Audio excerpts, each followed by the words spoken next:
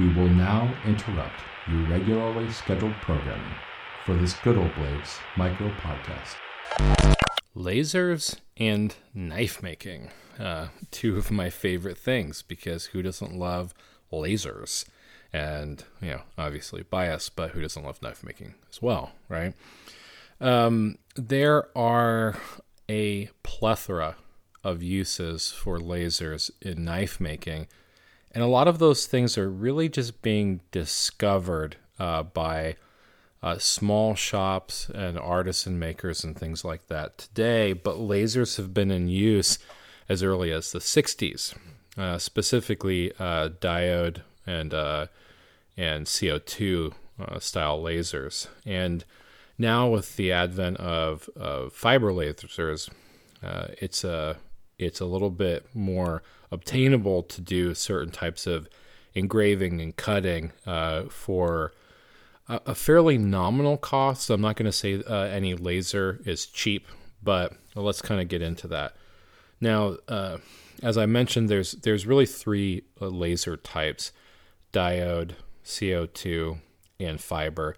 And the technology varies a little bit in how the lasers are focused and how strong they are, and thus how well they cut things, right?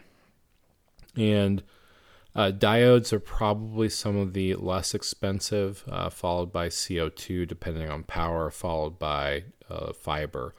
And it's just because the fiber technology, it's a much stronger laser, so you're going to probably spend a little bit more because of the versatility.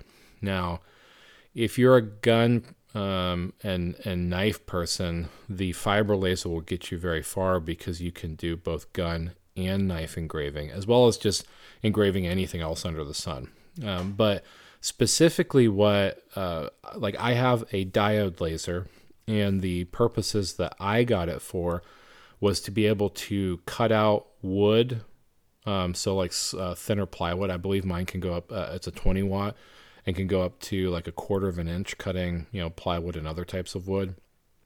I got it for cutting leather, and I got it for engraving pattern profiles on steel, so that way I can cut them out to the line or grind them to the line and design things on CAD or on a two-dimensional CAD software in order to be able to play around with things. So the thing that I really like about that is it's changed the way that I think about designing things, where before I would take paper and I would draft everything out on paper, and then I would cut it out, and then I would feel it to see, what does it look like in my hand, and then maybe I would transpose that onto wood or something, and then finally steel, and then I make my final prototypes on steel.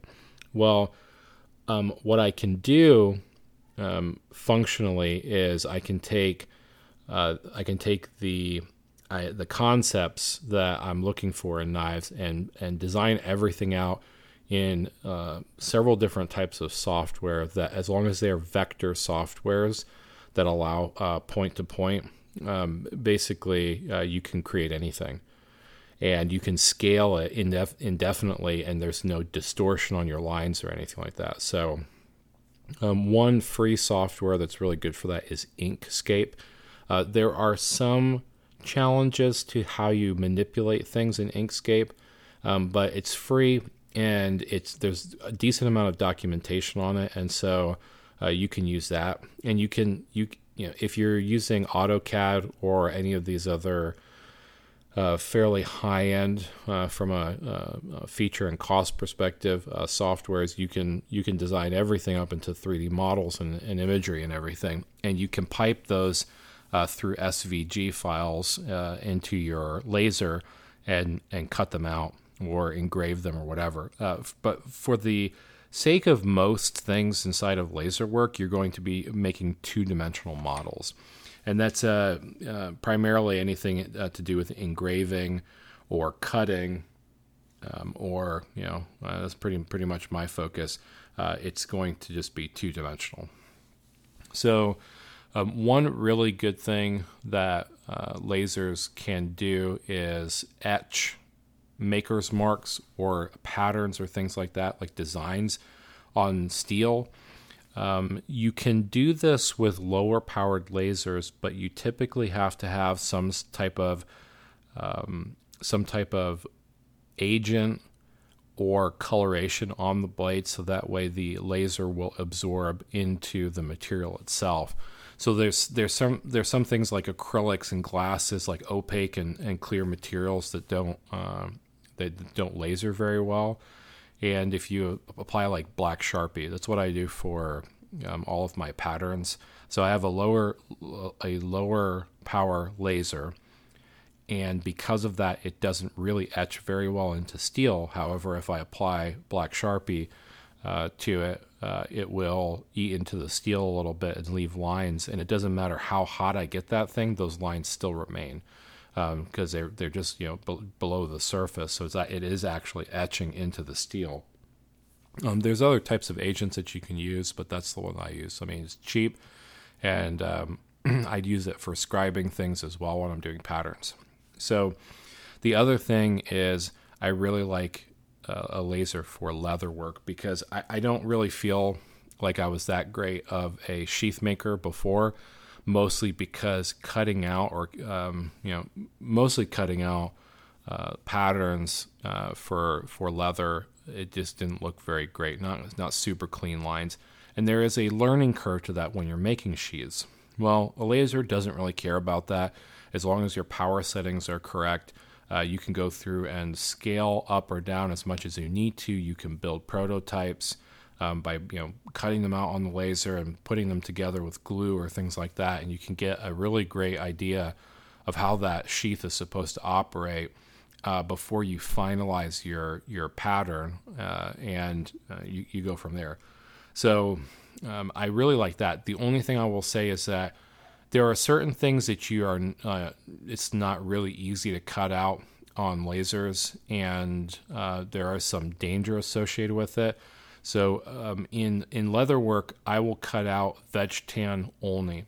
If you're doing any chrome tans or anything like that, sometimes it can cause gases and other corrosives to get into your machinery, and you do not want that. Although I'm sure that it can cut just fine, your ventilation has to be really good, and you have to clean your laser, and that's not worth it to me. So what I will typically do is if I'm doing any inlays, I will cut those out by hand, because they don't need to be like exactly perfect. And then for the profiles on everything with veg tan, I'll cut all that out, because obviously it's a less expensive material to use as well.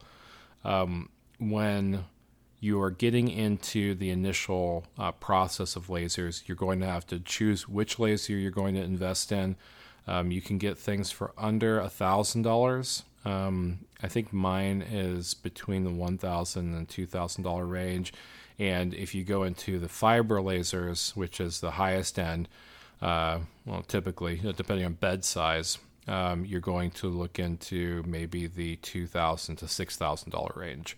Again, not cheap, but if you think about how much you invest in all of the tools and processes and things to do what a laser can help you with. So, for instance, instead of doing electro etching or engraving by hand or a pantograph, you can pipe that into a laser and have it engrave your maker's mark or patterns, like designs or things like that you want on a blade. If you're making sheaths or you have to parts them out, but it becomes a lot simpler for you to design in CAD of some sort and get it all cut out. I mean, you could be saving quite a lot of money by removing the things that you're not really great at, like cutting things out or even engraving certain patterns on leather. You can do that with lasers. Patterns, it's one of those things where the prototyping process for me is fairly methodical, so I spend a lot of time doing it, and the laser has saved me a lot of time. and being able to design everything, check out dimensions and whatnot, and then just laser it directly to steel, and then I just cut out the steel, and I'm within a few thousandths typically of where I need to be versus a few hundred thousandths, and then I have to play with it and go through the process of lather, rinse, repeat. Now, I mean, it's more important for that when you're doing folding mechanisms on knives versus fixed blades, but sometimes the parameters on fixed blades are even tight enough where you need to be in the thousandths range instead of the 100,000ths. So something to think about for sure. I definitely don't think it's for everyone. It is an investment, and it does take time to learn everything. But once you get the hang of it, it is very beneficial for a time-saving perspective. And I think that you will find that over time, if you crunch the numbers, the benefit to having lasers far outweighs the cost, at least in my mind, because of everything that I've done with increasing accuracy and productivity in the knife shop. So it's something to think about. I hope that helps. There's lots of documentation out there on different laser types and everything, and I encourage you to go out there and read it, because it's not probably in your best interest that I explain those things or try to turn them into layman's terms, because even me, I don't understand all about the technology. But really, the more expensive it is, generally in laser technology, the better it is, and the lower cost it is. Usually, you have a weaker laser and a shorter bed size, so the distance that the laser can travel in an XY coordinates in order to be able to fit your work on it. So you want a fairly substantial bed size to be able to do certain types of things, especially if you're doing like longer buoys or things like that. If you're cutting leather, for instance, if you're just doing logos, you can deal with a fairly small size. But again, it's all in what you need for what you're doing. It takes a lot of research, and I don't regret the multiple months and many hours of research that I did on all of those before I went ahead and purchased my laser. I think that if I had maybe about double the amount, I would have gone with a fiber laser. But even still, I'm still really happy with the diode. I do a lot of things on it. So ask if there's any questions. I'm more than happy to help and point you in the right direction of software or particular models of lasers.